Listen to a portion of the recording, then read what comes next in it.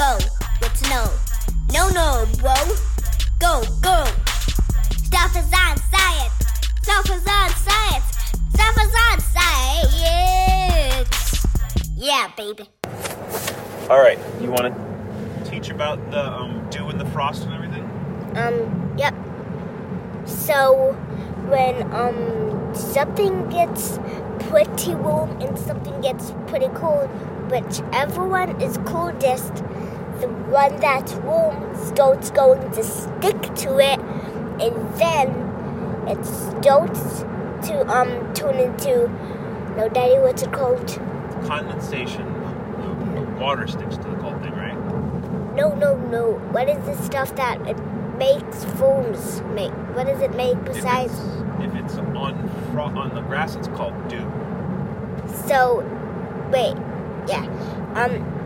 So then it turns into dew, and then Daddy, what is it called? Frost. Then it turns into frost if it gets cold enough, and then it sometimes might actually happen on your window. What's it called again when the water sticks to the colder thing? Condensation. Condensation, that's right. And do you remember what it's called when there's water in the air? Nope. Humidity. Humidity. That's right, dude. Good lesson. Huh? Stuff is on science. Stuff is on science. Stuff is on science.